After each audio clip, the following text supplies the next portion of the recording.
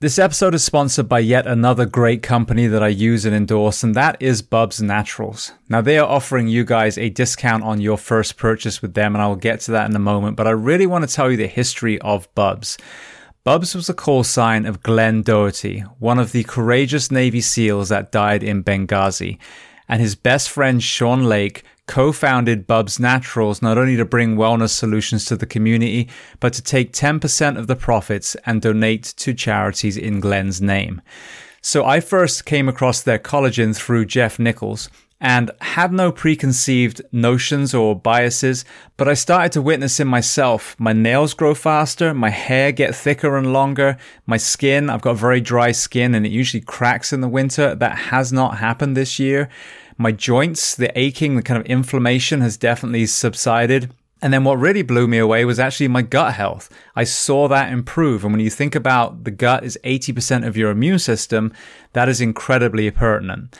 They have the apple cider vinegar gummies. I also take those. And then the MCT oil in a powder form has allowed me to put creamer back in my coffee after swearing off dairy for years. But when I have this creamer, it's adding energy, it's adding mental focus, so yet it's another supplement. Now, as far as efficacy, they're the only collagen that is 100% NSF for Sport certified and Whole30 approved. So as I mentioned, the discount code, they are offering you 20% off a one-time purchase by using the code SHIELD at bubsnaturals.com. And if you want to hear the full story behind Bubs Naturals and the courage of Glenn Doherty, listen to my interview with Glenn's best friend and Bubs co-founder Sean Lake on episode 558 of the Behind the Shield podcast. This episode is sponsored by 511, a company that I've used for well over a decade and continue to use to this day. And 511 is offering you guys, the audience of the Behind the Shield podcast, a discount on every purchase you make with them. Before we get to that code, I want to highlight a couple of products that, again, I personally use today. One of the most impressive products they just released is their Rush Backpack 2.0. Now, for many of you, whether you're going to the fire station, the police station, whether you're traveling with your family, whether you're taking training courses, we have to fly, we have to drive, we have to take trains. And I have to say, I own multiple backpacks, many of 511's different ones, but as far as a day pack, this one was the most impressive. There are so many different compartments. The way it sits on your back is incredibly comfortable. If you are a concealed carry person, there's also a spot for a weapon. So they've thought of multiple things that a man or woman would have to do on a daily basis. That is in addition to all of the products that I talk about a lot. Their uniforms, fit for men or fit for women in the first responder professions. The footwear that they offer, whether it's the Norris sneaker or the Atlas system that is designed for foot health and therefore knees and back and hips and shoulders and neck. As a civilian, I live in a lot of their clothes as well. Their jeans stretch. You can actually squat down in them. We live in Florida here, so I wear a lot of their shorts, which again, very, very lightweight material. You can get it wet and it will dry almost immediately. And then moving to the fitness and tactical space, I used to have just a regular weight vest. Recently, I switched to a 511 vest and actually bought ballistic plates as well. My thinking was simply, if I'm going to have a vest, why not have one that protects me as well? And that TAC vest is trusted by law enforcement all around the country. So I mentioned they were going to offer you a discount code. So if you go to 511tactical.com and enter the code SHIELD15, SHIELD15, you'll get 15% off, not just that one purchase, but every time you visit their store. And if you want to learn more about 511, their mission, their products, then listen to episode 338 of the Behind the Shield podcast with the CEO and founder, Francisco Morales. Welcome to episode 591 of Behind the Shield podcast. As always, my name is James Gearing, and this week it is my absolute honor to welcome on the show stunt performer and John Cena's stunt double, Spencer Thomas. So we discuss a host of topics from his journey through football, how he found himself LA pursuing acting, his journey into stunts, physical and mental health within the stunt performer world, and so much more. Before we get to this incredible conversation, as I say every week, please just take a moment, go to whichever app you listen to this on, subscribe to the show, leave feedback, and leave a rating. Every single 5-star rating truly does elevate this podcast, making it easier for others to find. And this is a free library of almost 600 episodes now. So all I ask in return is that you help share these incredible men and women's stories so I can get them to every single person who needs to hear them. So with that being said, I introduce to you Spencer Thomas. Enjoy.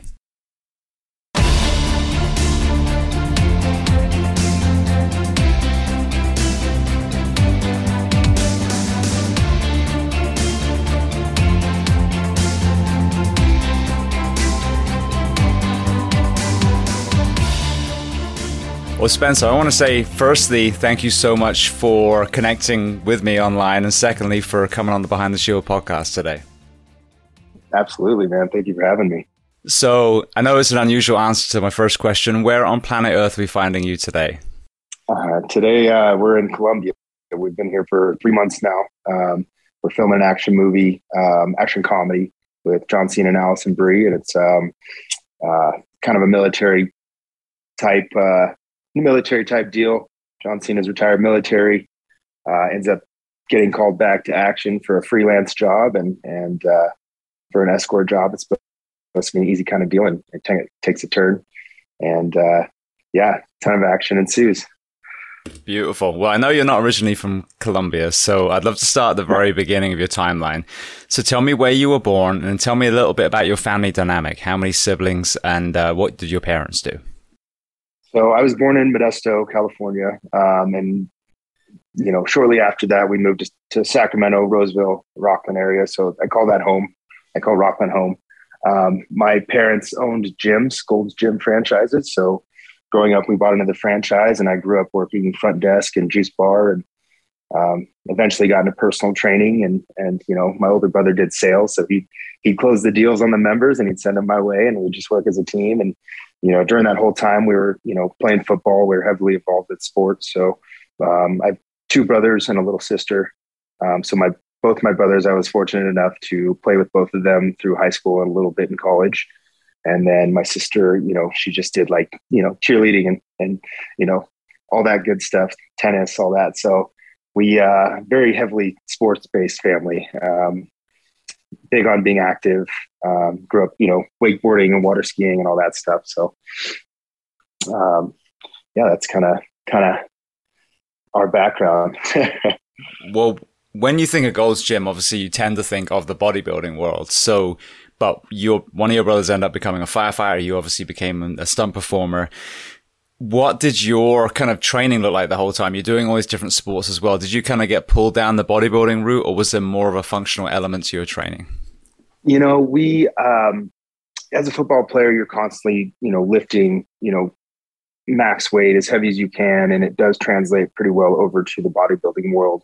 And working at a gym, we have guys coming in like Lou Ferrigno, and, we did have Arnold come in at one point and do like a photo shoot or whatever. And, seeing these guys, these massive guys, it's just like, they're like these Greek gods, and looking at them as a kid, I'm like, damn, I want to be like that. I'd love to be like that. But, I always trained to look that way. I just never got into bodybuilding. I had a lot of friends that did bodybuilding, and I heard all the dark sides to it and all the egos that go into it. And I just I've always steered clear of it. And I, in the back of my head, I was like, yeah, it'd be really cool to do a show, but I just never really took that next step to commit to it. So I just focused strictly on football through high school and college. And, the workouts just kind of shaped me and how I look. And it ended up being a blessing, down the road once I met John, and, kind of having similar body types. And of course, when I met him, he was 250 and I was 230. So I had a bit of a gap to fill. But it ended up, over the past couple of years, ended up working out. He's been dropping weight, and I've been kind of just maintaining, and we've met in the middle now. We're both 235. So that's a pretty good story. Yeah, I met John Cena and he was too heavy, so I told him, "You're gonna have to come down to my weight."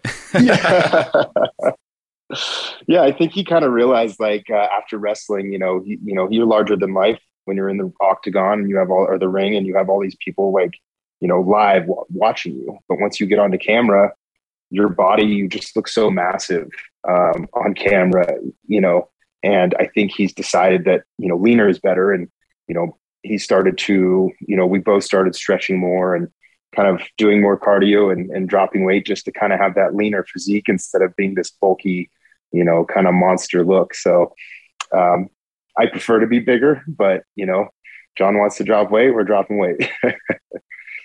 Well, one thing that's a common denominator when it comes to the athletes and a lot of the coaches that come on the show, when you have someone who just played a single sport, and you see this especially as a coach, and you get the travel ball, and I talk about this a lot, but there definitely seems to be an accepted kind of lens that will set a young athlete up for failure down the road.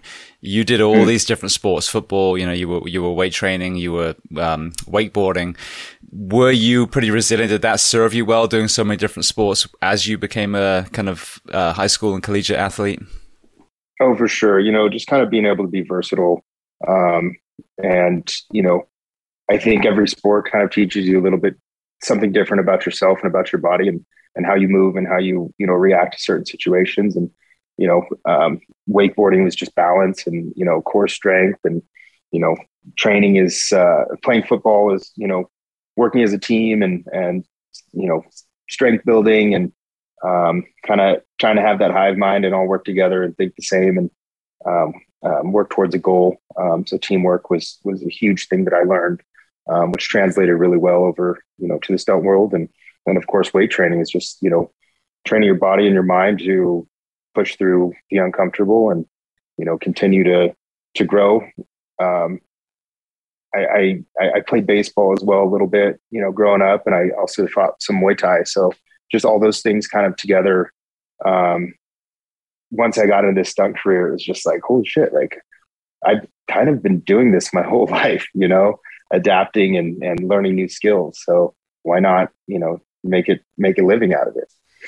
Well, that is the interesting thing. When I grew up in England, I dreamt of being a stuntman, but when you're British, dream of being a stuntman is almost unobtainable because there's a stunt, I forget what it's called now, but I still have the registry. books. Yes. And to be on that, it was an insane amount of prereqs. You had to be level this gymnast. You had to be a high diver. You had to be, a black belt in this, and this. And it was, you'd literally have to start in school and you'd be 50 by the time you were done with it. So it kind of wrote it off. Crazy. But then when you come to the US, at the higher level, the guys who are the fallers and the fire divers are, amazing Olympic level high divers and gymnasts. And so you find that really, if you're a multi-sport athlete, it serves you well. And then if you have that one specialty, ultimately, and I was martial arts and swords was my thing. That will serve you well as a stunt performer. And obviously the higher you go, some of the gymnastics now in the martial arts is insane, but yeah. So it's not so much about you have to be good at everything. If you race motocross for a living, there's a good chance that you might end up on a motorbike movie, for example. 100%. Yeah. And I know guys that just specialize in, driving or just specialize in motorcycles or high diving, and they are having killer careers. You don't have to be the guy that does everything. If you just want to specialize, totally fine. I know guys that just skydive, they do skydiving scenes and they make stupid amounts of money, on shoots. So it's like, if you're an athlete and you want to be a stuntman, or a stunt woman, there's a place for you, Absolutely. Well, when you were school age, what were you dreaming of becoming professionally? My goal was to go to the NFL. That's what I wanted to do. All I wanted was play ball on, the big arenas and on Sundays. And that was my drive. And I think that, growing up, I didn't really have a good grasp of all the things that I needed to do to accomplish that goal. I just knew I was going to play football and I was going to train hard. I didn't think about the film aspect. I needed to have film. I needed to have, send this stuff out to coaches. I needed to make people aware that I existed. I just played, and then in hindsight, we get to my senior year and I'm like, shit, I don't have any of my film from the last, 3 years. I don't, I transferred schools and the coaches don't know where I went. I have no contact with them. So that was kind of a big aha moment. Like, oh, I kind of fucked that up.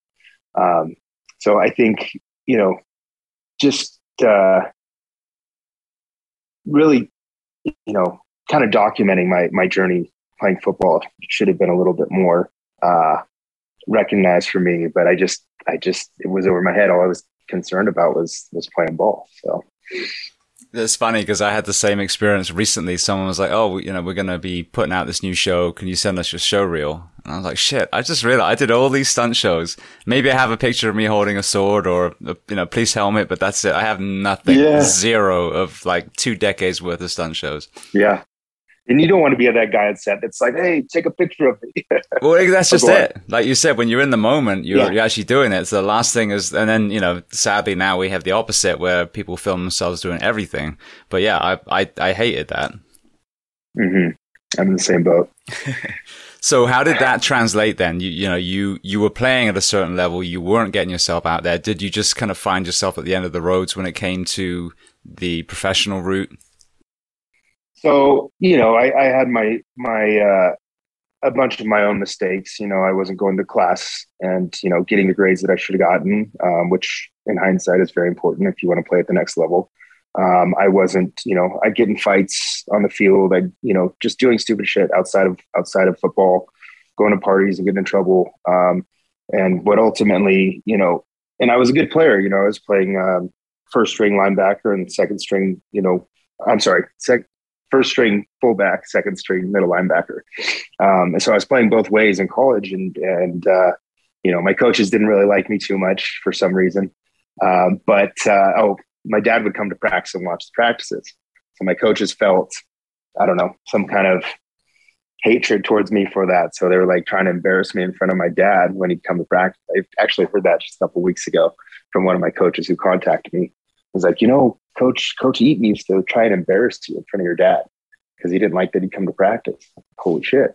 And this is the same coach. I told him, I'm trying to go pro. And he goes, "Dude, you're a 6-foot white guy." He goes, "You ain't going anywhere." This guy sounds like a real visionary. He's a 5'8" Mexican dude who's the meanest motherfucker you'll ever meet. So we, my whole goal was to prove that full wrong and, just work my ass off. And eventually we were on the field one day and it's game day and he's not putting me in. I'm standing on the sidelines, getting amped up, or, the other team has already destroyed our locker room, pissed on the floors, talking shit to our coaches on the way out. And this middle linebacker, he's wearing the same number as me. He's number 58. I'm standing on the sidelines waiting, to go in. Our quarterback rolls out. We're on offense. Quarterback rolls out straight to me. He steps out of bounds right in front of me, and the linebacker just destroys him. Like, way late hit right into my knees. So boom, he hits me, takes out my knees. Linebacker gets up, spits on our quarterback, and I gave him a good uppercut. And his helmet goes flying. Of course, all the flags come flying out. My team tries to grab me and hide me. And that was it, man. I got ejected for like 4 games. And my coach wanted to make an example out of me, so he gave me another game. So I was ejected for 5 games my junior year of college. And I was just like, dude, man, my goal was to go somewhere else after this. And it doesn't look like it's going to happen, And so I went and told my girlfriend at the time that I was going to play another year at Sierra at my college. And she's like, "No, I'm not doing it." She's like, you either get a real job or or I'm out, So I went to my coach and I said, "Hey man, I got to take the rest of the season off. I'm going to go find a job and I'll try and come back next year." And he's like, "Better luck next time, man." And that was it. He was like, "Have fun." And so I go back to my girlfriend. I was like, "Hey, I quit the team." She's like, "No, it's already over. We're done." Oh my God. I already met a new guy. And I was just like, fuck. So my whole world just fell apart. My career, my college career, my relationship. And it was just one of those moments. I came home and I just fucking went to my knees on the grass and just started crying. I was like, what the fuck do I do? How did I get myself in this situation? And my little brother comes out, my little brother Pierce, he's a firefighter now. And it's just like, bro, you'll figure something else out. Don't freak out. And so 2 weeks later, I pack all my shit and I moved to LA. And, from there, I ended up doing some acting stuff and then getting into stunts. So it just kind of was one of those things where it's like one door closes, you got to find another door, to walk through. So it was one of those defining moments for me. It's like, wow, I actually feel like I got rid of a lot of baggage, and at the time it seemed like the world was over, but it was actually just a a new path that I actually needed to go for. So it just wasn't for me. Now, did you find yourself in a dark place for a little bit though? Because and it mirrors the fire service, for example, when someone retires out, when someone transitions out of the military or they get hurt, we identify as a firefighter, as a soldier. And, in your case, you identified as, a future NFL player. You lose that position. You lose, the relationship you're in. You move to one of the least personal cities on planet Earth, where you can be desperately lonely, surrounded by billions of people. Was there a kind of low point before you kind of started swinging back up again? Oh, for sure, man. It probably took me 2 or 3 whole weeks to kind of wrap my head around things. And, I got a job at a nutrition shop. So I'm serving people protein and pre-workout. And I'm just like, this is so depressing. This is not where I want to be right now. And, I'm probably making like $10 an hour or something. And it was just like one of those things where I just felt like such a loser, and I was like, hey, I'm not living up to my own expectations. And, and I hold myself at a very high standard, higher than other people do. And I think we all do that, but it's something where you just got to recognize, like, look, I can either sit in this cloud and feel sorry for myself, or I can figure something else out. And I was like, what else do I have going for me? And I kind of just went down the checklist, and I was like, well, my aunt lives in LA, so maybe I could go stay with her and, figure things out down there. I could go be a firefighter. That was where, I was talking with my little brother about that. And that kind of is what sparked him to want to be a firefighter. We both had this conversation. Let's go be firefighters together, man. Let's go to school. Let's do it. And he ended up getting picked up by a college called Cabrillo in Santa Cruz. And so he was like, dude, I got to go play for them. I got to go do this. He was still playing ball. So I said, bro, go for it, go do it. And so in that time I was like, all right, I'm moving to LA. Let's figure things out there and see what I can do. And then we were planning to do the fire academy together, and I just got stuck in stunts, and I fell in love with it. So I was like, man, I can't come back. I'm doing this. I'm going to do it, and he and I have both, I've been a stuntman for 10 years, doubling John for 7 years now. And he's been a firefighter for 7 years. So it's kind of funny how it correlates between us. But yeah, it's, for me, I'm so glad that I kind of took that leap and that step, to kind of just explore new options, something totally new. And, once you get to LA, you have a ton of options, all different types of girls, all different types of work, that you could do. Once I got there, it was kind of like this aha moment, like, holy shit, like there's so much more out there, Now, when I moved to LA, I actually got picked up by Anaheim, but I went there because my son's mother, I'm divorced since and remarried, but she wanted to go over there to make it big, quote unquote. And sure. Central Casting seemed to be the thing that got people in. Was that the route you took initially? Central Casting, yeah, that was my place, man. I got in with Central and was doing extra work, 4 or 5 times a week, and sometimes I get little featured roles, and I'm sure it happened to you too. You're like, oh shit, I'm a featured extra today. This is huge. My rate went up $20 or whatever.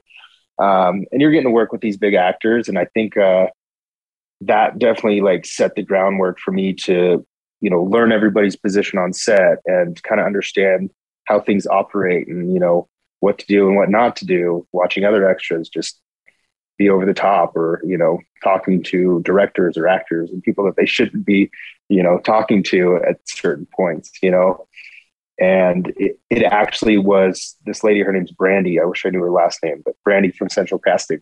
She's the one that gave me the call to double Cena for the first time. So I did 3 rounds of auditions with, 15 other guys and ended up getting the job to double John. And, it was a photo double, body double gig to do this movie called The Wall. And that was my first meeting with John. I was just like, at that point, I had been doing stunts for 3 years. Indie stuff or student films or, day playing on TV shows. But, I was officially a stunt guy at that point. So I met John and I was like, holy shit, man, like I could double this guy if I gain weight. Like this could be my guy. And I had friends telling me before I met him though, that I needed to drop weight. So coming out of college, I was 245 pounds and I had dropped to 220 because I was like, they're telling me I'm not gonna be able to double anybody. I'm too big. You're too big. was like, okay, I'll drop weight, get down to 220. That I meet this guy's 250. I'm like, shit, I need to get my weight back, So yeah, shout out to Brandy from Central Casting for, putting me kind of on that path. And everybody looks down on extra work, but I think, I really think that that's a good path for people to take, just to learn the industry, from the basic, point. Yeah. Well, I had an interesting journey because I became a firefighter in California, so I didn't do any extra work at all. But my ex, through I forget what the publication was, but they were looking for real firefighters to be, I think it was enhanced extra was the term they used, but they wanted real firefighters for the World Trade Center movie with Nicolas Cage. Wow. So I ended up hustling a bunch of Anaheim guys, and then we got there was Long Beach Fire and some LA guys, and it was an amazing experience because we kind of got leveled up a little bit. We got the good food and beverage and all that stuff. Heck yeah, man! And it was bizarre because you're on this kind of mock up of the World Trade pre and post explosion or collapse. But very, very interesting. So I didn't get to do the central casting myself, but I watched her do that. But that did take me to ultimately get on that particular set. Well, it's funny because these little doors open and you're like, it could be a thing, it could not, but you walk through the door and it ends up leading you to other places. So that's pretty cool. That's a pretty cool story. So you mentioned about doubling. Obviously people think of that as stunt doubling, but initially you probably, I'm assuming you was helping set up the shots and kind of prepping it so the actor comes in and does that. Is that right?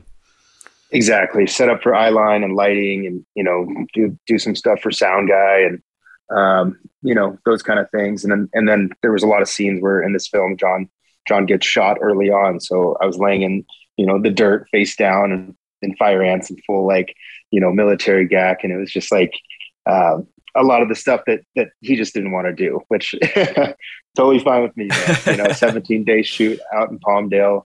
It's 110 degrees outside. It was a crazy experience. And, but super cool, super blessed to have done that. And that's kind of what got me started, me in front of John in the first place. So. Well, you mentioned about pursuing stunts for 3 years prior to that. My background is pretty much all the live stunt shows. And, a lot of people come out of Orlando and LA and, ended up in the film and television. But before we started recording, you talked about Waterworld, which I think is a phenomenal show. So talk to me about trying to get on there. So yeah, there was, I auditioned 3 times to be on Waterworld, and you get there and 3 years in a row, 3 times I auditioned and I didn't get it, not once. So, and every time you go to the audition, there's probably 300 people there, all these working and stunt people, and you're looking around, you're like, holy shit, I know that guy. His resume is massive. He's going to get this job, but you go through their workout regimen, and then you have a fighting scene that you have to do, and you have an acting scene, the drill. Yeah.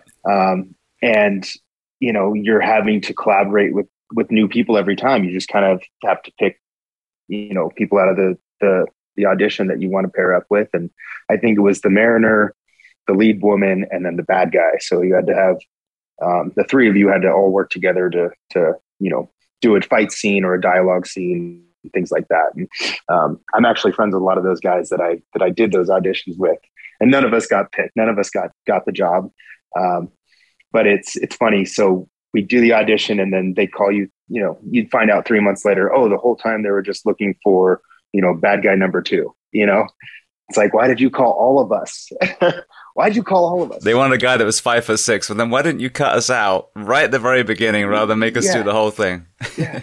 And then next year it was oh, we wanted the female lead, or, we wanted a bald guy for the bad guy. It's just guys, just be more specific. But it was cool because that, in one of the auditions, I went in and I was fresh, man. I think it was my first year, and they're talking about, what are your skills? And I think I did some collie stuff one time with a guy training, and I went in, I said that I could do collie, and they, started asking me, well, what kind of sticks do you what is this? What is that? They started getting very technical about it. And I was and they caught me in a lie, and I'm just trying to impress them with all my skills.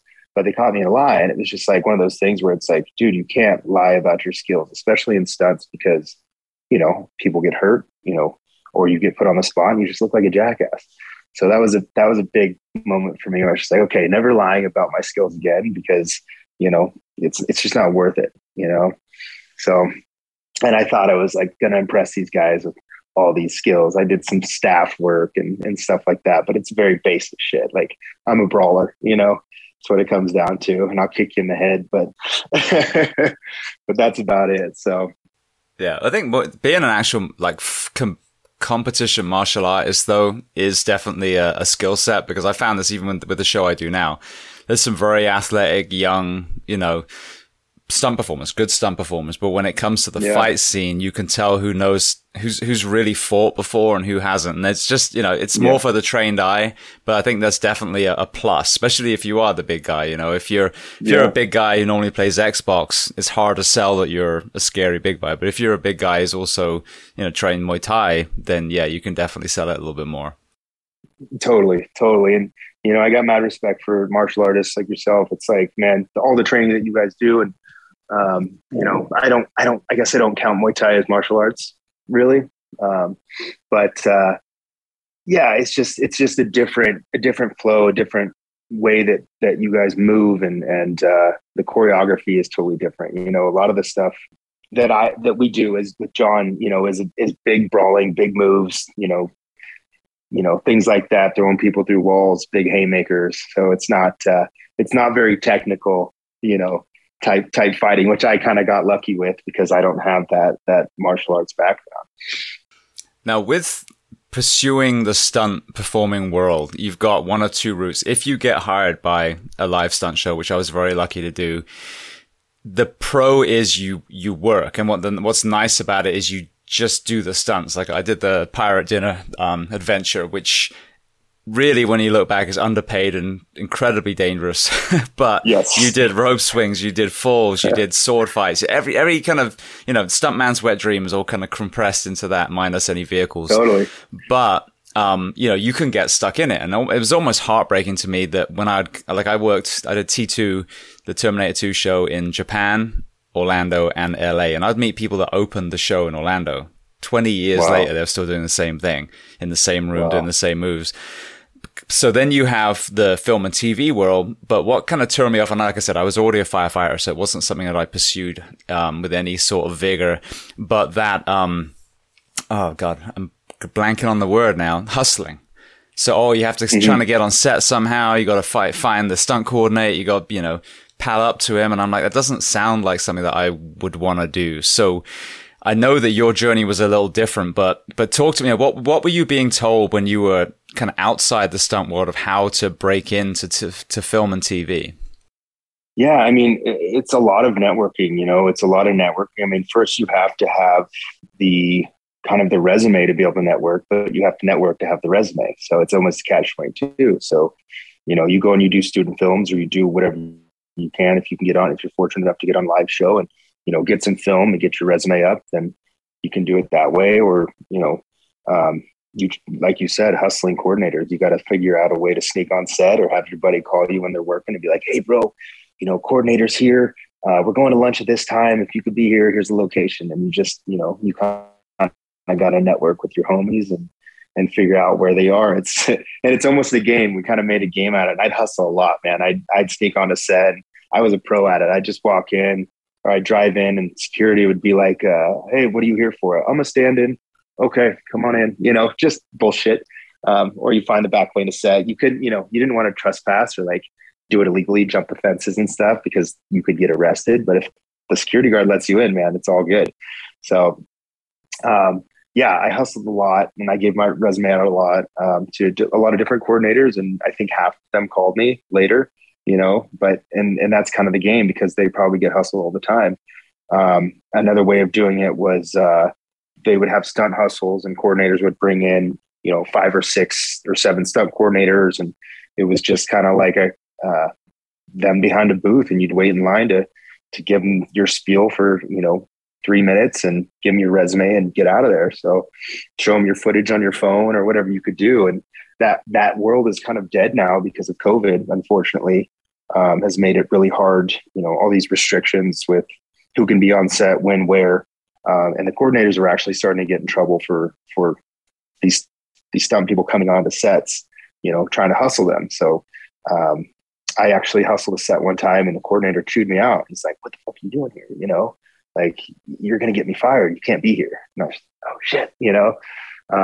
But yeah, I think, Instagram is now seems to be the big hustle spot, and everybody just posts all their shit, all their training, all their stuff, which can help you, but it can also hurt you, you know? And I'm sure you've seen plenty of people, you know, stunt performers on, you know, filming themselves or training stuff. And it's just kind of like, oh, maybe you don't post that. Maybe train that a little bit, you know, longer before you post that, or maybe, you know, redo that fight before you post it, you know, those kind of things. Cause, you know, the second it's out there forever, you know? Yeah. So I don't know, hustling is a huge, I think, advantage, but you got to be able to do it right. And I think we talked about this before we started recording, was, you know, just having the set etiquette, knowing, you know, when to be in action mode and when to just kind of like keep your mouth shut and just kind of be respectful and, you know, speak when spoken to, and, you know, don't interrupt the director talking to an actor, those kind of things, you know? So I think, oh, go ahead. No, I was going to say, so on that topic then, you don't have to, of course, you're not going to name names, but what are some of the worst case things that you've seen? Obviously the humility is what you want on set, but what are some of the kind of horror stories that you witnessed? I've watched directors kick stunt people off set before for just not following direction, just plain and simple. You know, it's like, hey, walk from point A to point B, look up, notice the actor coming at you, and get your head cut off and die. That's it. You know, that's all you got to do. And this guy, I think we did like 15 takes, and he would literally start walking, take a drink from his cup, make a face, throw his drink out, spit, keep walking, get killed. And the director would just lose his fucking mind. What are you doing? Just walk from point A to B. I don't need acting. Just walk from point A to B. Next take, same thing. Drink his cup, throw his water out, spit. This happened like, I think at least, I want to say at least 10 times. It was one of those things where it was just like, he's just not getting it, you know? And the last take, he takes his drink. He doesn't spit it out. He doesn't throw the water out, but he gets to his mark and he looks at the actor and he goes, oh, fuck. And that was it. You know, the director loses his, you want a line now? You want to fucking throw a line in my movie? Get off my set. Get the hell off my set. Lost it. Brought in a new guy, looked just like him the next day. And we just kept going. Just replaced him like that. And I don't, you know, and now that once I saw that, I was like, this guy just doesn't follow direction. And when I become a coordinator, I'm just not going to hire him because I know who he is already. You know, being loud on set, you know, when you're in holding and just talking all the time. And, you know, the ADs constantly have to tell you to be quiet or, you know, take your conversation outside or whatever it is. It's just like, you have to know when to just shut your mouth. I think that's the big thing, you know, just be respectful, shut your mouth. The movie's not about you. The movie's about everybody else, the lead actors that are on the poster, you know, like we're here to make something as a team, but you can't, a lot of stunt people these days like to make it about them. So I've noticed that's been kind of a common occurrence that I've seen on set lately. It's just like, guys, like just know your place in this ranking, you know? So, yeah, it blows my mind sometimes the shit I see on set. Well, it's funny as well because I can just see it in my mind that, you know, at that moment, even though it's a distorted perspective, he was probably like, if I drink my drink this way, then Steven Spielberg's probably going to see me and be like, dude, I love the way that guy swigs. Yeah. Let's get him on the next production. You never know, man. But then again, Steven Spielberg see it and be like, you know, this guy doesn't follow direction. He's not listening, you know? And I think that's the biggest thing, you know, I think that's one of the biggest things for a stunt guy is just being able to follow direction. Listen to what they're saying, whether it's your coordinator or your director or one of the ADs, just listen, you know, and if it's like, hey, you know, I need you to look like you're in pain before you know, jump off this ledge, like your shoulders hurt and your knees hurt, like before you go off this ledge. Other than, you know, the first 2 takes, I did it like I'm a superhero, and I'm like the Terminator, just boom, right off the ledge.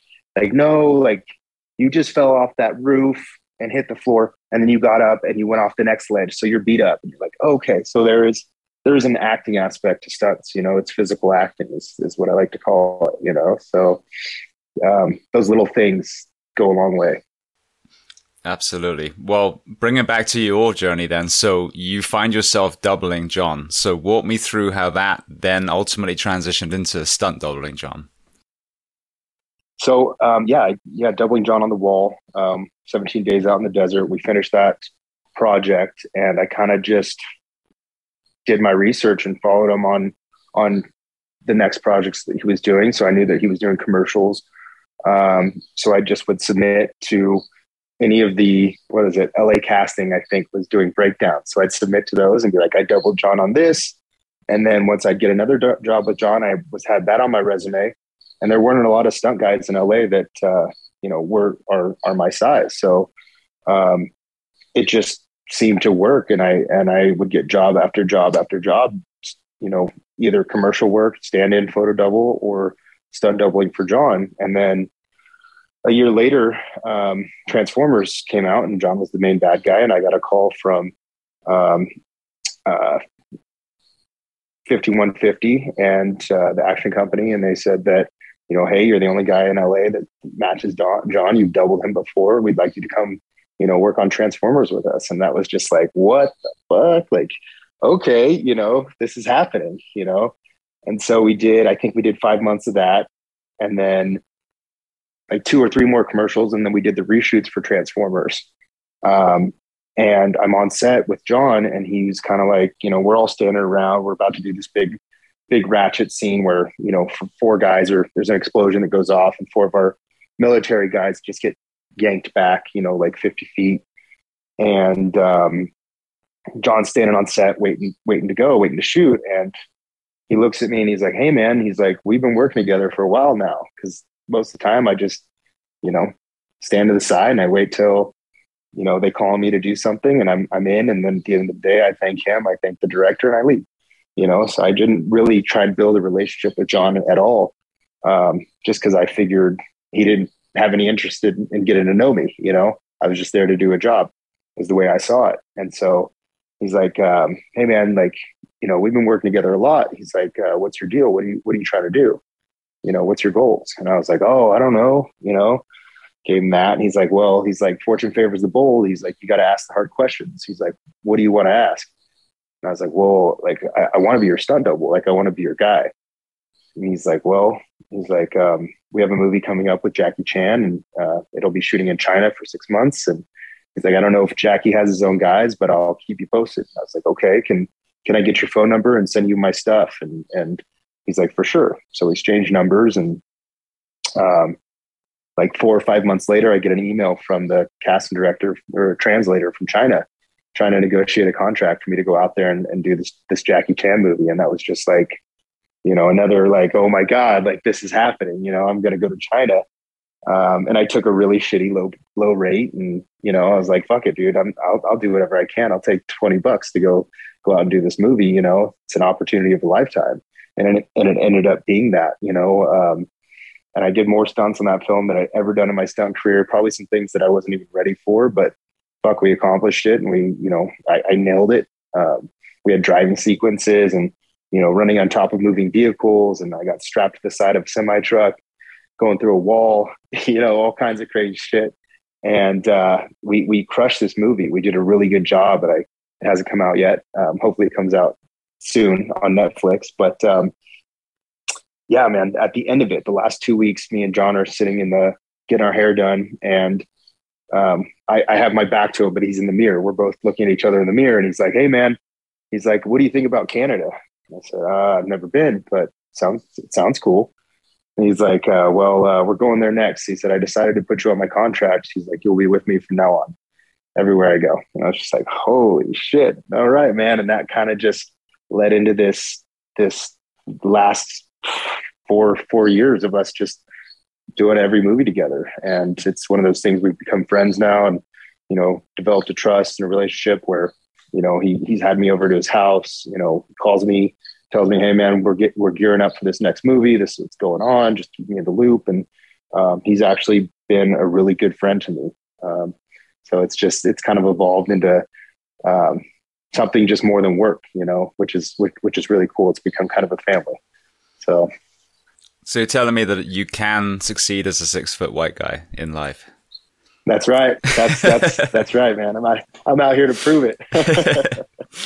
Well, I grew up with Jackie Chan films and Bruce Lee, and you look at some of Jackie's, I wouldn't say the oldest ones, like after the kind of kung fu based ones, you had a lot of his kind of Western focused ones, and over and over again, Armor of God is a perfect example. You would see the outtakes, which in America are hilarious outtakes. Jackie Chan's one is, here's how I almost died 12 times filming this.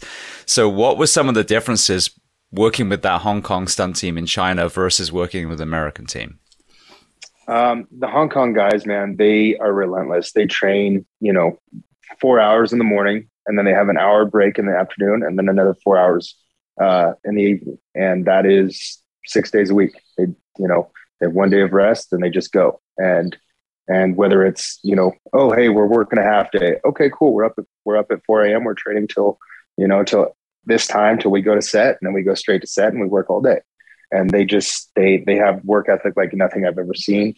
And they fight hard. They're amazing at what they do. And they make full contact every time. They want to hit you, and they want to see it on camera, and it's not something where it's like you're getting the wind knocked out of you every take. It's, it has to be repeatable, especially if you're working with an actor, but you are making contact a lot of the time, like the hits to the chest, or the hit, kick to the chest, things like that, kicks to the body. The punches to the face are a little different. We use, camera cheats and things like that. But for the most part, like you're getting thrown, or you're really getting thrown, you're really getting punched, in the body. So it was definitely a learning experience for me. And, I try and be so careful about not making contact and not doing those things. And, but after training with the JC stunt team, it's just like, wow, like, I trust myself so much more now. And I learned so much from those guys, and their choreography is so rhythmic, and you have to be on a tempo, on a beat with each other. It's like a dance almost, the way that they fight. And Jackie Chan, I'm sure you've seen the outtakes, but he's the kind of guy that will do something incredible. Maybe he'll, flip a cup and land it on his hand or his foot and then kick it at you, or something crazy like that. He'll do that take 100 times until he gets it. He will literally just sit there and he'll just do it over and over and over and over again. So it's one of those things. It's like, wow, that was fucking incredible. There's no way you did that in one take. And it's true. Like he just does it until he gets it, and that's the same with a lot of these guys on the stunt team. They're just like, okay, we're going to try something, and we'll go in and, we'll do this whole wire work gag where you're throwing somebody and they need to land a certain way at the same time as an object hits them in the air or something. And we'll just do it 100 times until we get it, So now you said training, are they training as far as preparing for the stunts, or are they also like doing their martial arts training and strength and conditioning training alongside it? No, in the morning it's stretching and it's boxing and it's, kicking and everything that you can imagine. Luckily for us, they put a weight room in there, which they didn't have before. So for John and I, when we got there, we had a weight room, we had a squat rack, we had a bench press, and these guys had never, worked out with weights before, really. They're like rock climbers or, doing all these interesting, body weight movements, but they'd never gotten under the weight before. And so it was a cool experience because I was able to kind of train a lot of these guys in weightlifting, and they were able to train me in martial arts, and getting my hips loose and stretching and, just being, like I said, more rhythmic with my fighting. And it's just, it was cool. Like we all kind of learned from each other, and I think John learned a lot as well. He, before he wasn't stretching, and now he can do the splits. So, oh, really? Yeah. So that was pretty incredible to me. And his he used to have really, a really bad back and really, bad posture. And then after going to China and, stretching and learning these stretches, he does it every day for an hour, and he feels better. He walks better. You can see it, you can see it. He's not feeling hunched over. He's now very upright, and all the pressure off his lower back is gone. And, I think it was a life-changing experience for both of us. Yeah. I remember watching Sammo Hung, the Jackie's larger friend, still so agile. And like, dude, how does someone who clearly looks like he's maybe ate a little bit too much still able to do the splits and like kick someone behind them? And amazing. And those two guys are just like legends in China. Like there will never be anybody like them, you know, and they kind of paved the way for action for a lot of us, for all of us. So just in a different way, and you know, for stunt guys in general, you know. Now I like getting hit when we fight. Yeah. You know, if it's not the head, you know, I find it's so much easier to sell it when you look at the UFC, like the human body can take a lot of punishment, you know, so sometimes Totally. it almost gets a little too airy-fairy sometimes in choreography. That being said, now you've spent months really, you know, taking and giving some solid shots to the body. Was there a difficulty transitioning to the next set when starting to be a little heavy with your punches and getting any pushback from that? You know, not too bad, because, you know, towards the end of the film was the big fight with Jackie Chan, and, you know, I'm not really going to hit Jackie Chan. There's no freaking way. So I'd pull my punches on him. He was mainly dishing it out on me, and I would just throw him around, you know? So I kind of just, I'm really good at knowing my distance with my punches and things like that. So I've never hit an actor. I've never, you know, I think my first job, I poked Tori Vogel in the eye. It was an ex-UFC fighter, not a guy you want to poke in the eye. And after that, I was just like, I'm never doing that again, you know? So I feel like my transition for that, I actually learned so much on the Jackie Chan movie that the next film that I did was actually a kid's movie, Playing with Fire. So there wasn't a lot of fighting. But after that, we did Fast and Furious 9. And it was just like, my fighting skills had gone up drastically from, you know, the movie before that, from Transformers, like drastically. I could see it in just the film, the playback. I was like, holy shit, like I actually look like a stunt guy now, you know, I don't look like just some big lug throwing arms around, you know? So that was a cool transition for me to kind of experience. I was just like, fuck, man, like, you know, and you have to practice, you have to train, you know, it doesn't come naturally for people that aren't martial artists or people that aren't actually fighters, you know. It's one of those things that, you know, you got to look violent without actually making contact, you know? So. Absolutely. Well, you mentioned Playing with Fire. That was he was a firefighter in that, if I'm not mistaken. Yeah. So yeah, he was. Talk to me about the training for that film. And also, did Pierce have any kind of interaction with that particular project? Yeah. So we did, it was about smoke jumpers, the firefighters that actually, you know, jump into the forest fires and help put them out. And it was kind of paying homage to those guys and the guys that risked their lives and that have died in smoke jumping accidents. And but it was funny because it was geared, you know, for kids. And I think, you know, I think we donated a bunch of money proceeds to Cal Fire because there's a ton of huge fires going on at that point. And Pierce, you know, definitely had some input.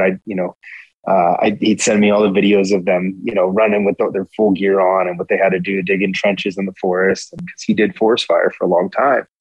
And just kind of knowing how rigorous it is and how hard it is and what their bodies go through was just like, for me, was like, man, like we really got to do these guys justice on this film. You know, we got to really portray it in a way that it's, you know, to show the brutality of it. And, you know, it's kind of hard in a kid's movie, but I think we got the job done. And I think that it's just now kind of picking up traction and actually making any money on Hulu, because before nobody really watched it.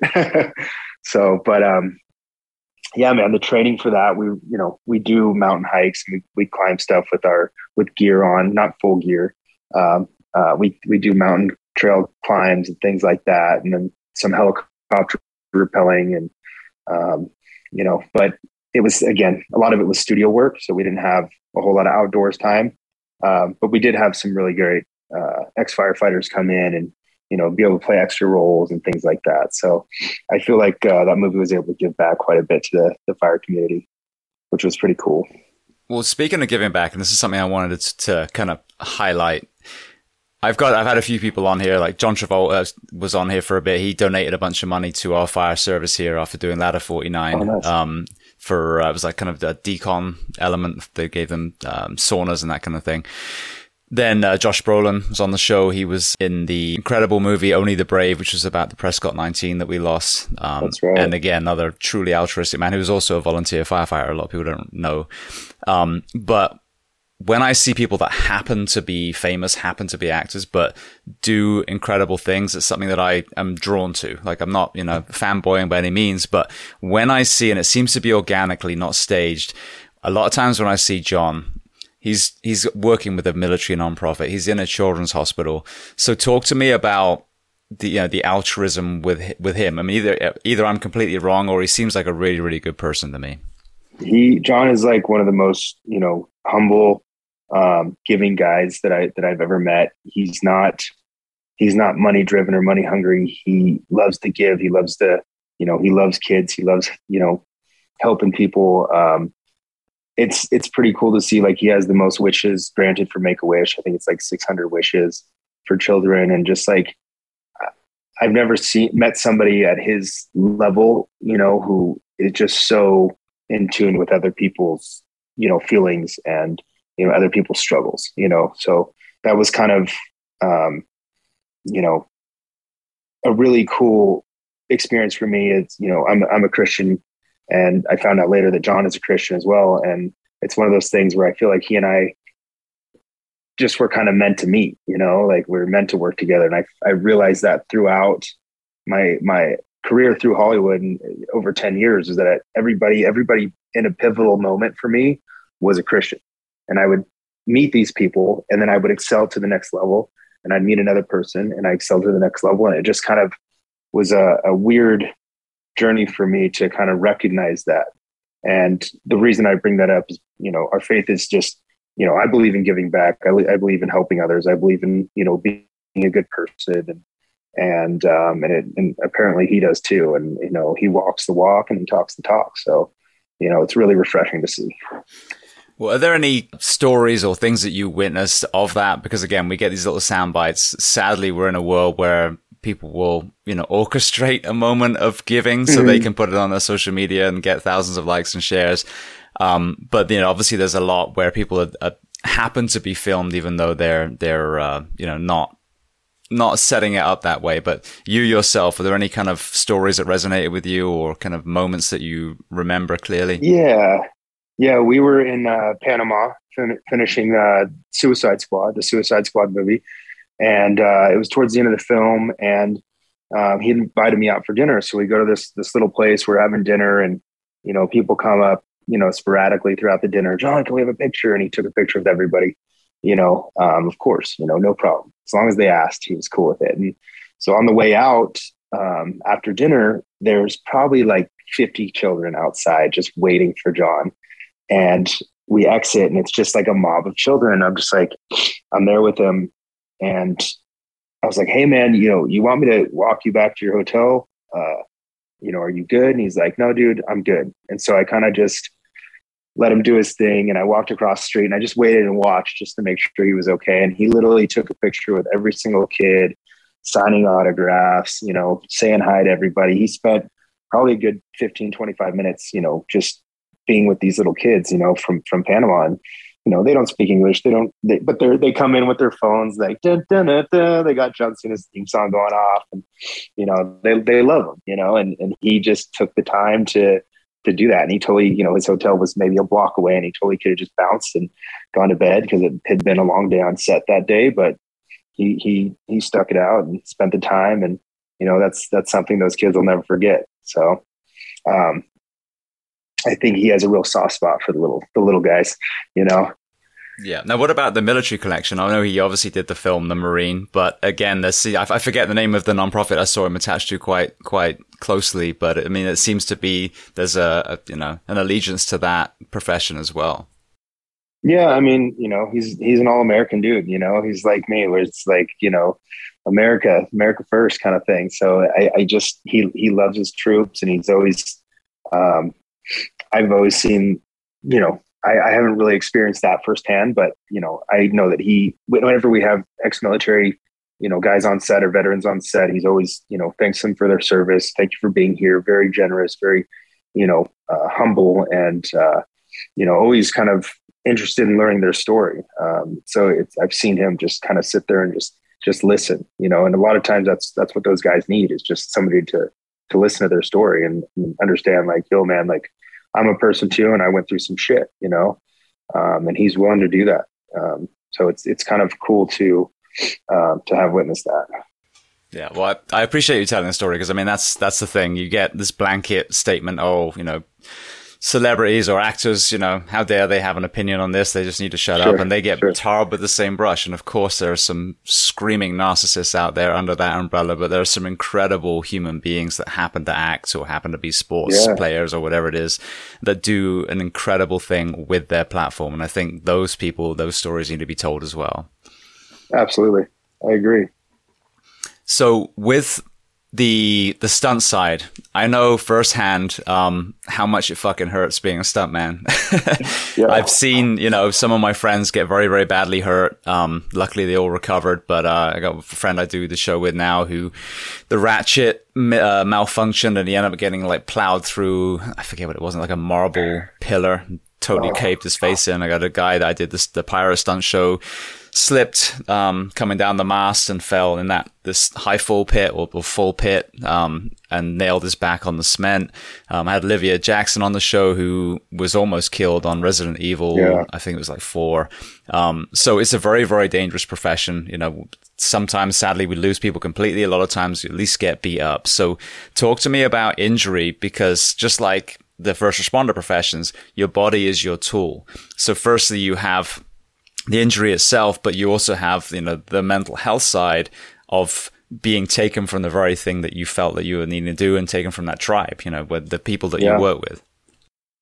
Yeah, man. And I've been on set and witnessed accidents, and we've had some recent accidents in the most recent past of some guys passing away, like you said. It's a very real thing, and it's a very high possibility that you're going to get hurt, doing what we do, and even possibly die. So, I've been injured before, pretty bad, dislocated shoulders, torn labrum, torn rotator cuff, broken ankles, things like that. And it's one of those things where it's like, it can really mess with your mind. It can mess with your mental health, and, set you kind of down a path where it's like, shit, I'm out of work for the next 6 months. You kind of spiral, and you start to think, oh, I got bills, I got to pay this. Do I have anything coming in? Like, how am I going to make money? Your body is your tool. And if you don't have your body, just same with firefighting and, as police officers or military, it's, you get an injury and it could put you out. And, the stress factor of, where's the paychecks coming from, or how quick is it going to be till I heal, or am I going to fully heal, are all very stressful things. And, most recently, I like I said, I tore my labrum, my rotator cuff, and my shoulder. And it was just such a depressing time for me, because it was towards the end of the Peacemaker filming. And we'd done all the biggest stunts. And then the last, 2 weeks, I get hurt because I just kind of got lax and didn't check my wire. And I did a double goot trap and straight to my shoulder. And it was one of those things where I just kind of fell into this depression, and I'm trying to take painkillers to get rid of the pain because I can't sleep. And then that, builds up, and all of a sudden you're, feeling like you have to have painkillers. And, I'm over here relying on my girlfriend to like help me, take my shirt off at night or get into bed, or, these little things that we take for granted. And you just, you start to worry, oh no, am I asking too much of her? Am I, putting a burden on her? Am I, being, a pain in the ass for everybody? You don't want to be a burden for anybody. Was a big thing for me. And I just I think I took 4 weeks to kind of just really just rest and heal. And then after that, I kind of just had to snap out of it, and I started working out again. I worked out, I'd work out what I could. I'd do my legs, and I'd do my left arm, and, and I just started researching, like, what can we do for this injury? I looked into surgery. I'd asked my buddies who have had similar surgeries, what are other options? And, talking to the doctors, they're like, we could do surgery. It's going to be an 8 to 9 month recovery. And then all of a sudden it's like, holy shit, like then I'm out of work for another 8 to 9 months. And one of my buddies, his name's Alex Kiskovich, he doubles Ryan Reynolds. He did like all the Deadpool stuff. He destroyed his knee Just blew out his ACL, PCL, and everything. Just blew it out. And he ended up getting stem cell. Doctors told me never run again. He said he got surgery on his knee, and then they got stem cell into his knee. And within 3 months, he was running again. And so I was like, holy shit. Okay. Like, this is something. Like, so for me, I was like, I'm not going to do the surgery. I looked highly into stem cell, and I ended up getting stem cell surgery. And a lot of people think that stem cell is like, aborted fetuses and things like that. It's not. There's ways to get stem cells. So for me, they went into my stomach and they pulled body fat out of my stomach and my back, and they put it in a machine and they spun it for 2 hours, and they pull all the stem cells out of it, and they put you on an IV drip, and they inject you locally. And so I got hit in 3 separate spots in my shoulder. And I was back in action in like 3 months. Like, no joke. I was lifting 80 pounds over my head.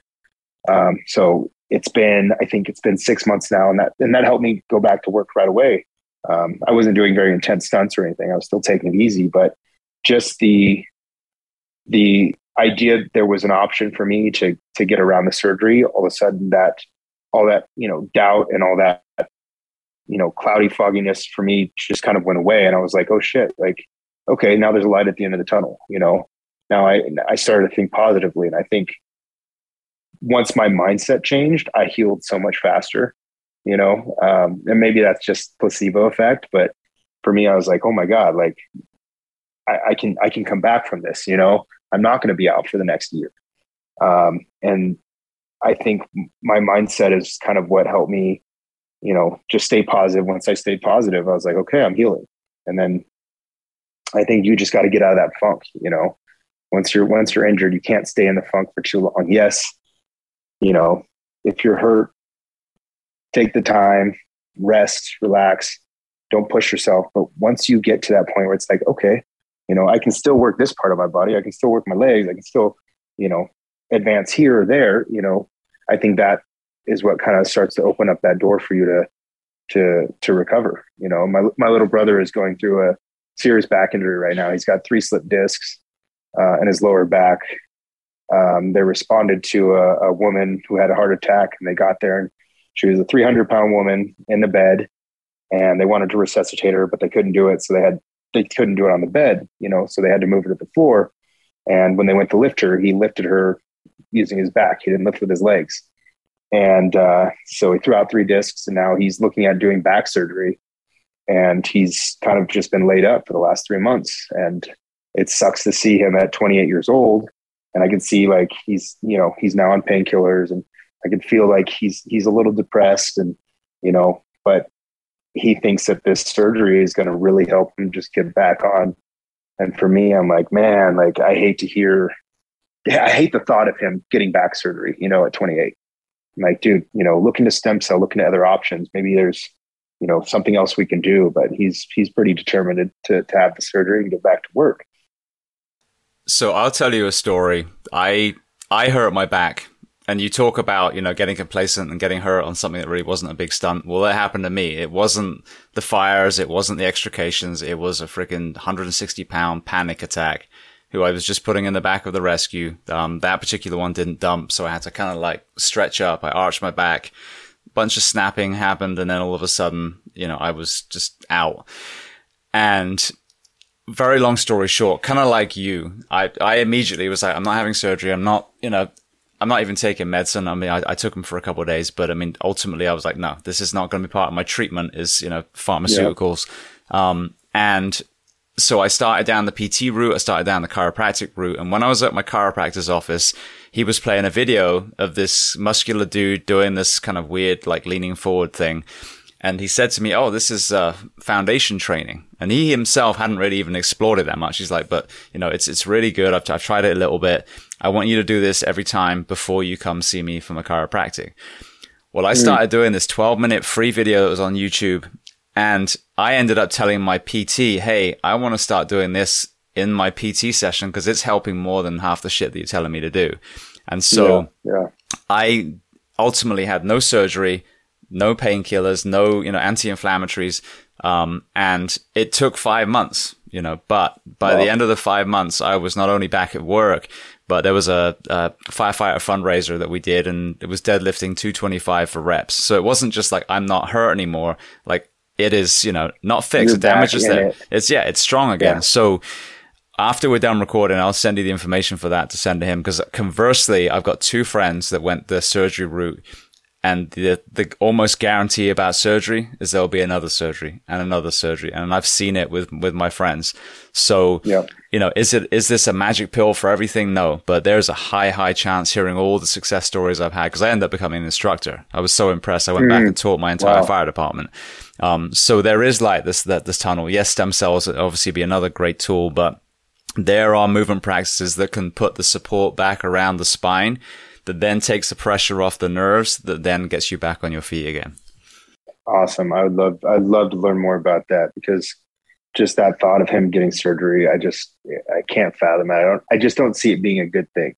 And like you said, once you get one surgery, it's over and over and over again. So yeah. Well, speaking of stunts, Chris Hemsworth swears by it, Lance Armstrong, Kelly Slater. So you have some pretty high performing, men in this case that swear by it. So that's kind of the advocacy as well. For sure. Yeah, no, that would be amazing. Now, with the mental health side, I've never really kind of asked the stunt world this specifically, but I know through talking to Chris Bell and some other people that the wrestling side, we think of some of our wrestlers passing away early as, it's the steroids and large heart. And then you discover there's actually a mental health kind of opiate addiction element to a lot of wrestling, because they're getting so banged up. They're on painkillers a lot.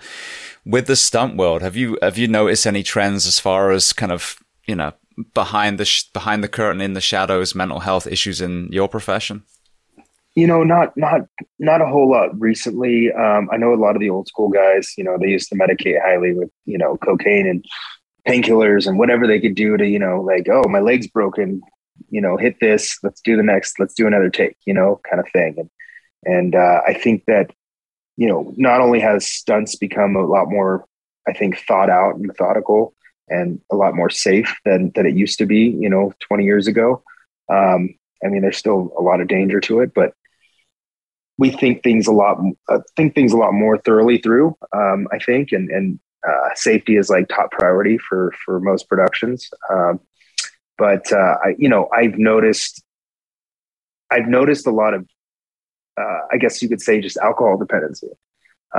It's like you're on location, you're away, and people just tend to just drink and drink and drink and drink. And it's like, it's one of those things. It's like, you can either associate yourself and, you want to be social and you want to go out with, the guys and have a good time. But, as a athlete and as a performer, you can't be drinking every night. You just can't do it. You're not going to function correctly. So a lot of the time I find myself when I'm on location, I'm in my room most of the time, like I'll go out on a day excursion or go do something, and maybe I'll have, a drink on the weekend. But if I go down to the hotel lobby or the pool, everybody's wasted all the time, so it's one of those things where it's just, you have to, kind of have a little bit of self-control, and I think in turn, if you are drinking all the time, it's going to lead to that depression, and it's going to lead to that, just those mindset, just the bad mindsets, so I haven't really noticed anybody with any type of dependency. I'm sure painkillers can come into play quite a bit. And I got Vicodin in my bag if I ever need it, but it's not something that I'm like, oh, I'm going to take this, I need to take it every day. No, I have it there if I have an injury and I got to get through the day and we got to make our day. Sure, I'll take a Vicodin, be good to go for the day. But then, we got to assess the situation and figure out what the injury is and take the time to heal. On Transformers Bumblebee, I broke my left ankle, and I didn't get it looked at for probably 2 months. Didn't do it. Like, just literally went home, took my boot off. My ankle was the size of an apple. And, I was just like, man, like, do I go to the hospital tonight? I work at 6 a.m. the next day, or do I just kind of sleep it off and try to go back to set? And that's what I did. So I just sleep it off, try to go back to set. And I was like, we have 2 weeks left, and I'm riding around, as a photo double in a Hummer for the rest of the time. So I think I can get through this. So I do. And for some reason, I just had a hell of a time finding a doctor that'll see me for my ankle. It was like 3 weeks out. So I just kept pushing it off and pushing it off. And I wish that I had taken care of that injury sooner, because I realized 2 years later that it disconnected my calf from my ankle.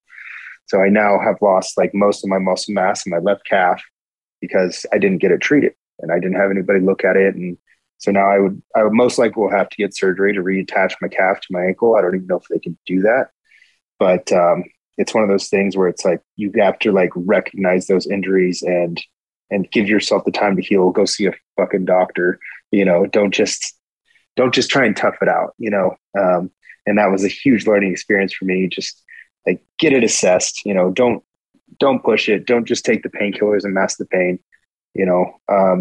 so now I have one big calf and one baby calf. So I got to get that fixed at some point. I just didn't know when the hell I'm going to do it.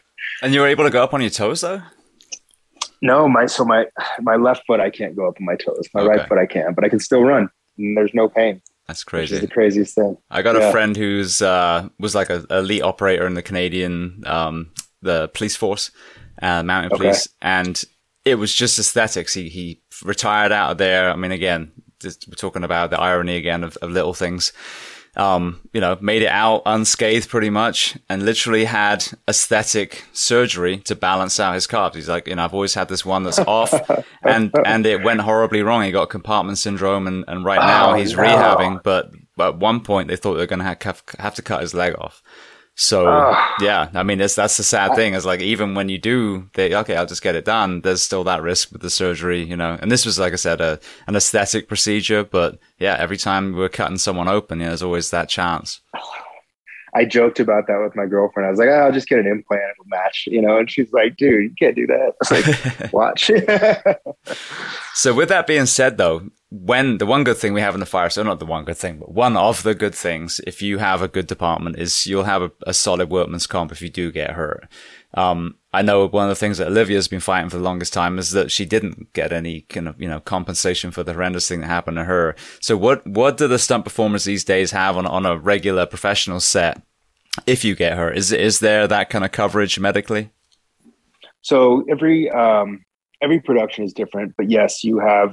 So I believe that there's a loophole. So what the problem is, if you are hired as a loan out, so you're using your own corporation, your own company, I believe the insurance is now on you, and you have to pay through your loan out, which you would have through SAG, your union.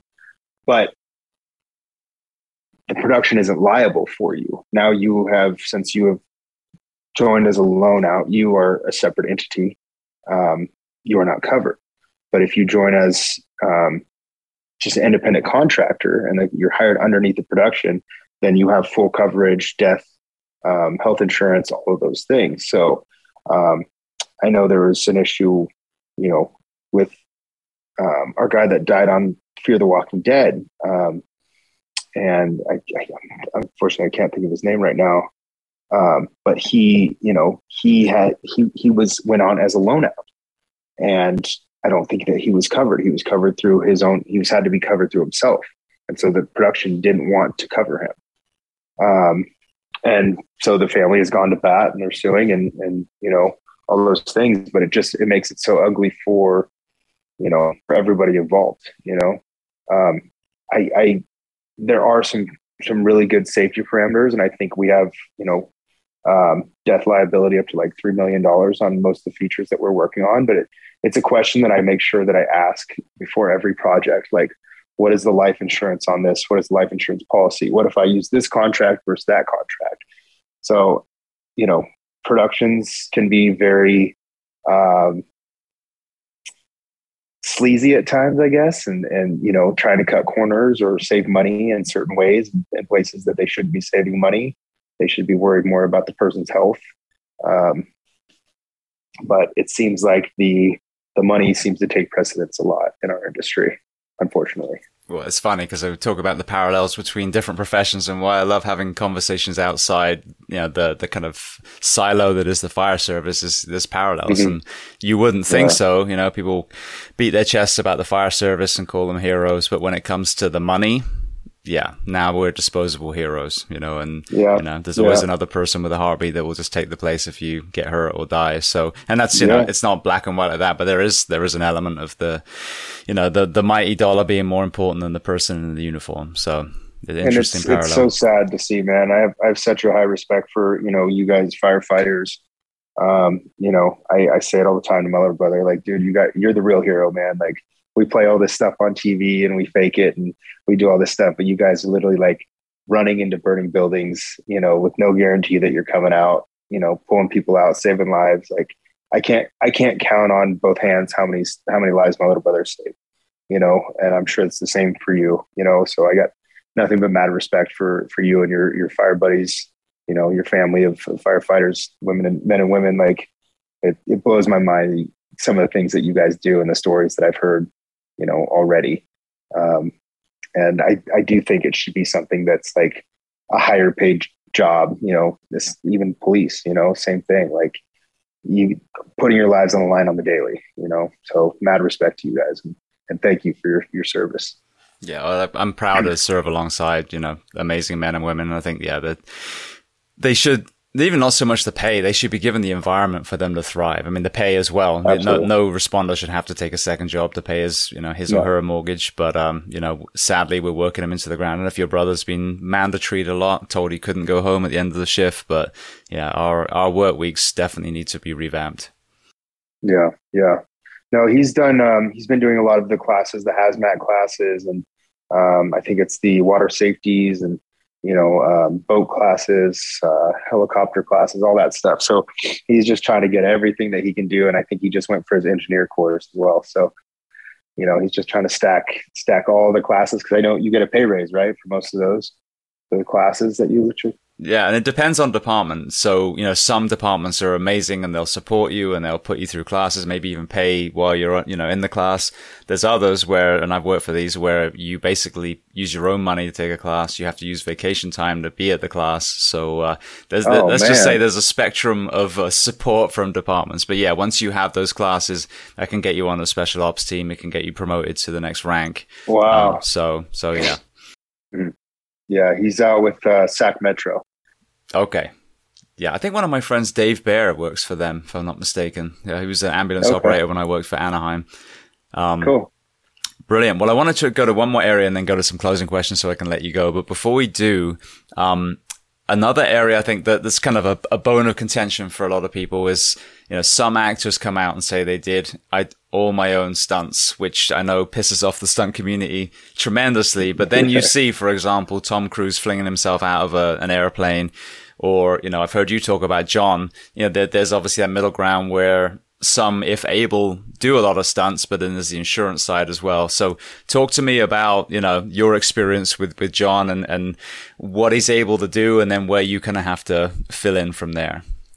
Sure. Yeah. I mean, John is, he has no ego about it, man. It's the funniest thing. And I love it that, you know, we'll be on set and the director's like, so John, you're going to do this, this, and this. And he goes, actually, Spencer's going to do that, that, and that, you know, like he has no ego about it. And it's like, he knows that his limitations, and he knows the things that he wants to do and that he doesn't want to do. And he literally just stands up for himself and puts me in the hot seat. And I love it. I'm like, dude, that's what I'm here for, you know? And he's a great fighter. He's great with choreography. Like, we'll do, you know, I was telling somebody the other day, like, you know, we'll literally rehearse something or create a fight, you know, over the course of 3 weeks, and, you know, come up with all these concepts. Then you get it, you know, approved by the director, and then you teach the actors. And, you know, we'll have actors that come in and they, you know, have to come every day and train to learn these fights. And, you know, John's the kind of guy, and he'll come in and he'll learn it in like 20 minutes and be like, okay, see you guys on set. You know, we'll rehearse it again on the day. And you're like, okay. And, you know, I'll have stunt coordinators look at me like, is he serious? Like, he just wants one training session. I was like, dude, that's all he needs. You know, he's got it. If he says he's got it, he's got it. Because he's the type of person that likes to be over prepared for everything.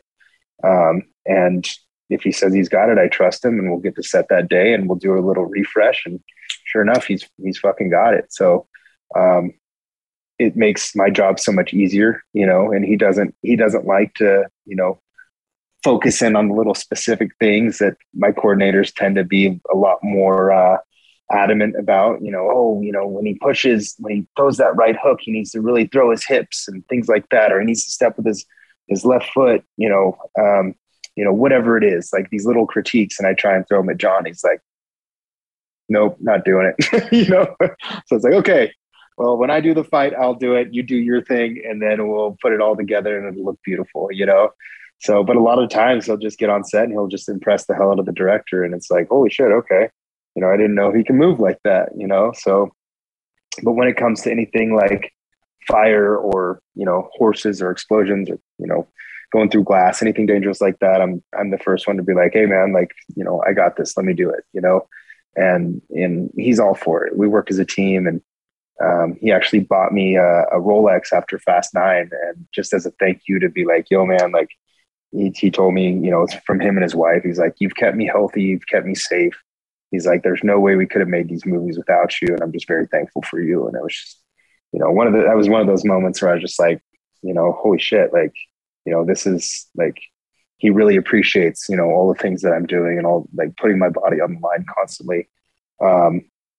So it was really nice to feel appreciated, and just kind of for him to see that he sees me, because a lot of times when I do my stuff, he's never on set, and he's not the kind of guy to watch playback. So he's not going to see what we're doing until the movie comes out, but he is fully aware that, along with me and all the stunt guys, that we're literally putting life and limb on the line for, to make these movies.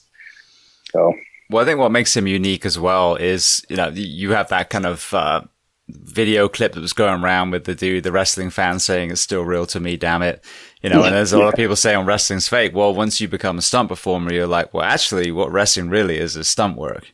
Incredible stunt work, but these guys are fucking huge that are spinning through the air and everything. So I can see how, coming from technically a stunt background, professional wrestling background, that there is a much smaller gap to cross than it would be for an actor that went through drama school, maybe did some saw classes, but that was about it. Yeah. Yeah. And I say it all the time. I'm like, John's essentially a stuntman himself. If you look back at his career and all the shit that he's done, man, I watch, sometimes I'll watch like his highlight videos on YouTube just to like look at and, recognize how he moves, so that I, try to move more like him on set and things like that.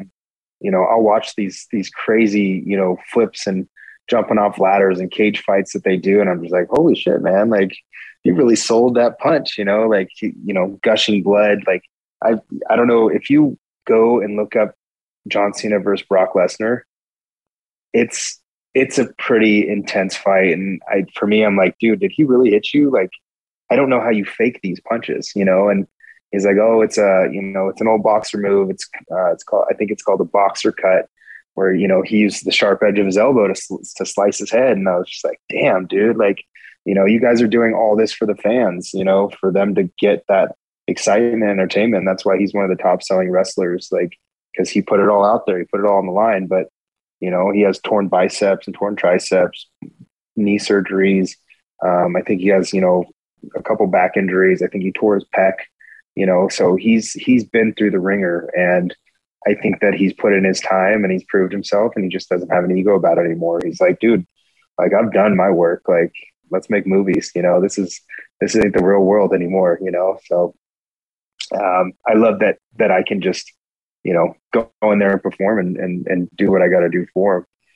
So yeah, no, it's understandable. If you think of Gina Carano and Georges St. Pierre and some of these guys that get into films, like, why would you want to go get punched in the head again after that? And, like you said, they're getting hurt for our entertainment. And then you have people saying, why don't they get hurt more? Well, fucker, you're not the one in the cage. So, you know. They're like, been there, done that, man. I've already put in my time, and, the thing is, the other thing that I talked about is like, if an actor, say Tom Cruise, who does all his own stunts, supposedly, gets injured, and, then you have 200, 300 people on the crew that are out of work for the next 4 months or however long it takes that guy to heal. If me as the stunt guy gets injured, you call, Paul Lazenby, one of my Canadian stunt guys, to come in and take my spot. We it sucks to say, but we are replaceable. The lead actor, you can't replace them. Otherwise you stop the film. For as a stunt guy, it's like, I think I have, at least 3 or 4 buddies that I've had to call in the past or that have helped me, double John when I've gotten injured. And, you know, it's one of those things where it's like, you have to have those connections, those guys, those backup guys that can come in and double for you if you get hurt. And, luckily for me, I've met a couple guys throughout the years that I can be like, yo, man, I'm messed up on this one, or I just can't be 2 places at once. We need you. So it's nice to be able to have those backup guys, but at the same time, it's like, like I said, the lead guy gets hurt. That's it for the movie, at least until he's better. So yeah, exactly. And it makes perfect sense. That's when you hear someone say, I did all my own stunts. So like, I don't think the insurance company would let you do all your stunts, even if you could. No. Yeah. All right. Well, I want to transition to some closing questions so I can, be mindful of your time. The first one I love to ask, is there a book or are there books that you love to recommend? It can be related to our discussion today or completely unrelated. My favorite book is, it's called Way of the Gladiator, and it has nothing to do with anything but being a gladiator. But, it just kind of describes like how the gladiatorial games came to be. It's very like graphic and descriptive. It's by Daniel P. Mannix. It's one of my favorite books. But it just kind of, it's like reading a movie, it's very visual, which is cool. Yeah, I can't think of any other books. No, brilliant. All right. The same question then. What about a film and or a documentary? Obviously Pumping Iron is a huge documentary you got to watch. It's just, Arnold being Arnold, and then, what was the other question? Or a movie. Or a movie. Obviously you got to go see, the Suicide Squad and Fast 9 and Peacemaker. Suicide Squad was brilliant, by the way. I took my little boy. Did you like it? He's 14 years old now, but yeah, I just love that kind of genre where the superhero films now have the comedy in them too. So Deadpool's a perfect example, but yeah, it was a great film. Yeah. I love that. Like I feel like all the Marvel stuff is very much, I don't know, it's so soft and like smushy gushy, and then DC is becoming like this very action, dark drama, gritty, company, which I really like that aspect of things. And as well as like the comedy aspect where it's very much, like Deadpool esque. Same with Peacemaker. Have you seen Peacemaker yet? I have not seen that yet. So I was just talking to my son about that. But no, I've seen obviously the character in Suicide Squad, but not the show itself. Yeah, so you might want to proof watch it before you let your son watch it. It's got a couple things in there that you're like, oh, maybe I should have covered his eyes or ears, but definitely check it out. It's pretty hilarious, and if you like Suicide Squad, you'll love Peacemaker. Brilliant. No, he's 14, and I've heard how those little shits talk at the bus stop, so there's nothing he can't see. Okay, cool. Then he's gonna love it. Now, did you watch The Joker?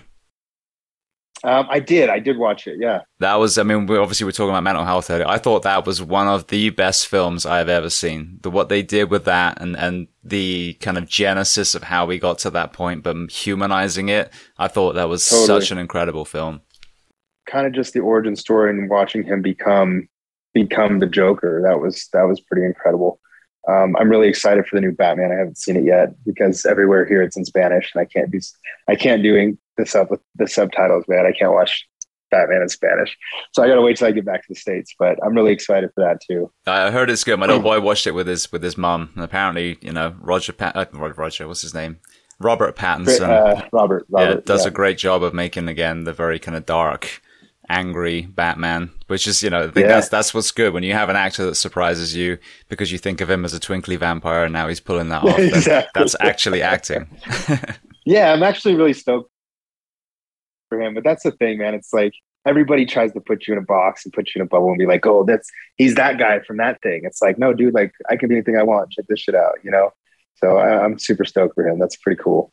Yeah. Well, I'll be completely honest. When Daniel Craig was first announced as a new James Bond, I was like, what the fuck is this? Yeah. And then I watched Casino Royale, and I'm like, I couldn't have been more wrong. He is my favorite Bond now. And I'm sad. We'll see who we get next. But I was really kind of sad that he was done. Oh, you got to be a big Bond fan, huh? Oh, yes. It's in my DNA. Yeah. That's cool. Hey, man, maybe it's you in the future. Oh, you don't want me acting. Like I always tell people, like stunts, yeah. Like if I'm not talking, or like you said, the acting that we do around stunts, absolutely. Me reading lines, I went to drama school for a year. I was awful. So yeah, physical acting was where I kind of tapped out. There you go. Yeah. All right. Well, then the next question, is there a person you recommend to come on this podcast as a guest to speak to the first responders, military, and associated professions of the world? I'd love for you guys to talk to my little brother, Pierce, at some point. I'd love to get you guys connected.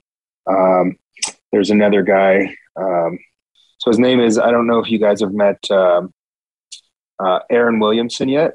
I don't think so. So he's a ex-Marine Corps actor, stunts.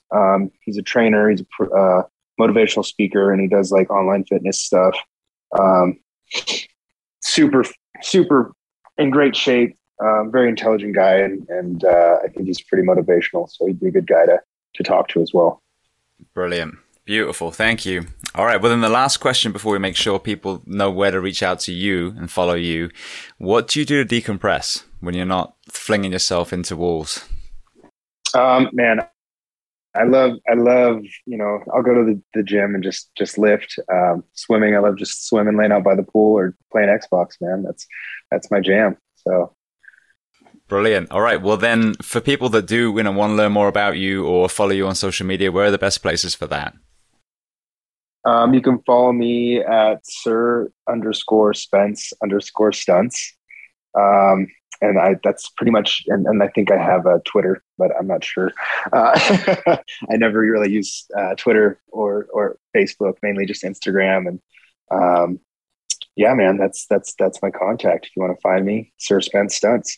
Perfect. Beautiful. Well, Spence, I just want to say thank you so much. It's been such a great conversation. The cool thing about the journey that I took is I found myself in the stunt world, and then we have all these incredible parallels. I mean, for example, Jackie Chan's stunt team, the diligence that they have in their, strength and conditioning and practice, is a great kind of lens to look at the fire service and law enforcement too. So this has been such a enlightening conversation. I really appreciate you being so generous with your time today. No, thank you so much for having me, James. And I'm glad that we finally got to touch base, because I know we've been playing phone tag for a while now. So I'm glad we finally got to link up, man. You've been a great host.